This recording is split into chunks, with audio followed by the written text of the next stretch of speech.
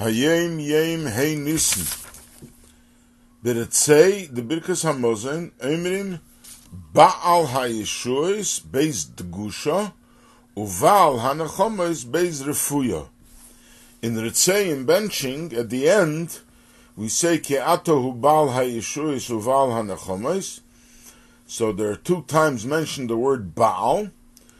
So the Rebbe writes that the baal before the word hayeshuos is a strong beis, so like a B and not like a V, not like a soft vase. Uval hanechamos, but the second one, uval, we say vase without a dot, a soft vase like a V and not like a B.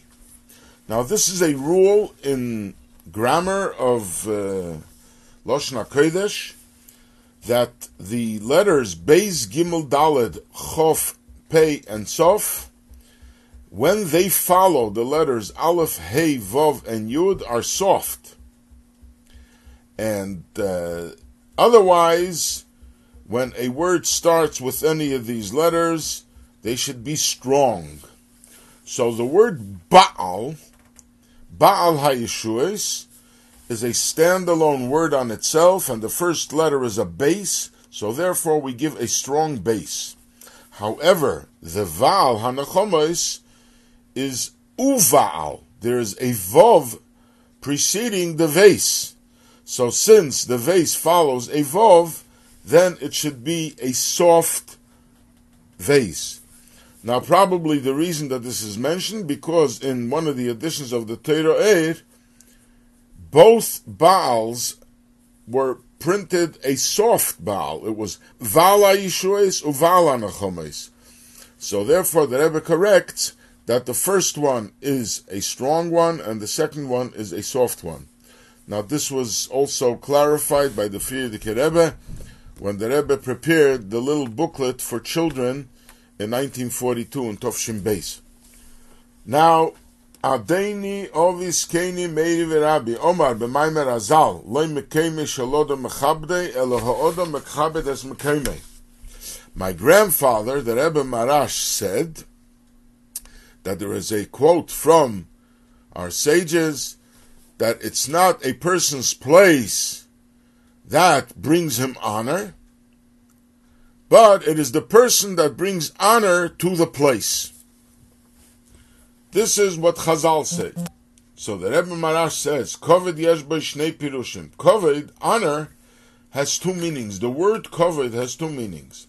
Lashon kavdo, the lashon of heaviness, but meaning also liver.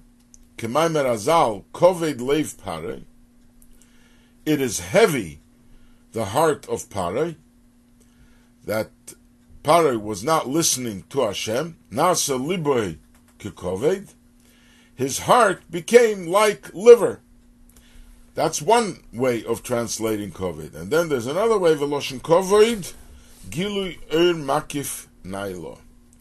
Kaved as honor, meaning a revelation of a transcendent light from a lofty divine source, something specially, an aura, a glow that surrounds the person.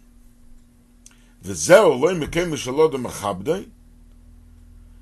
is the meaning that the place of a person does not bring him honor? It means mekarer, kloimer, it means mekarer, that it cools him off. But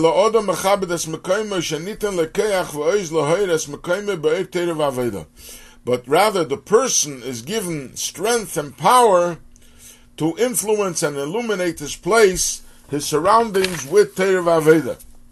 Not that the place brings him down, but he brings the place up.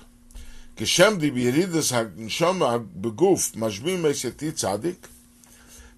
when the neshama comes down in the world, they give it an oath. That's an empowerment to hate tzaddik. You should be a tzaddik. The shvuah zu hinen asoiva b'kirches nalim shetuchal lahashlim kavonas yiredosa. This oath that is given to a neshama is like feeding, satiating, empowering the neshama, that it should be able to fulfill the purpose of his descent into this world. Every person, wherever he is empowered to be able to illuminate his surroundings.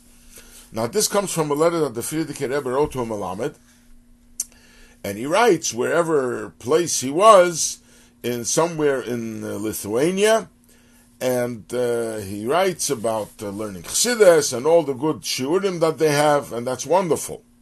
But, like my grandfather, the Rebbe Maharash, said, that if good is good, better is not better, of course you have to still continue to improve. And he brings a quote from another Hayom Yom, that a person has to be valued according to what he's doing. Is he maximizing his potential? If somebody has a talent to do tremendous things, he shouldn't settle for lesser things. An artist shouldn't settle for baking bread. And the Rebbe goes on to say that there was a Melamed, that the Rebbe was very valuing his qualities, and the Rebbe asked him about learning, teaching Chassidus. And the Melamed answered that the people are not interested. It's not like they're not attracted to Chassidus.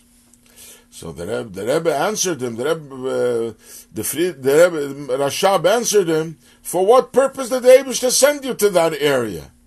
The Eibishter sent you just so you should have a job and be a Melamed. He could have given you a job for Melamed wherever you were to begin with. But the purpose is that you have to be able to accomplish. Like the Eibishter tells Avram Avinu, Lech lecha me'artzecha, go from your place. The idea is that you are destined to come to a place because you have to accomplish things. So those who are tzaddikim are able to figure out themselves where and what they have to do. But regular people, the Eibishter takes you to a place, and then you have to do what you can. You have a choice to do what you actually do. But it's your choice to change the place. And to this he brings today's Hayom Yom, that not the place dictates what your life is about, but rather you have to create what the place will be like. Do not be like a liver, but be like honor. And this is the purpose of you coming into this world. So the Rebbe concludes by saying, after such words, we have to understand that anybody, wherever they are, we have to pay attention to where we are and pay attention to what we can do.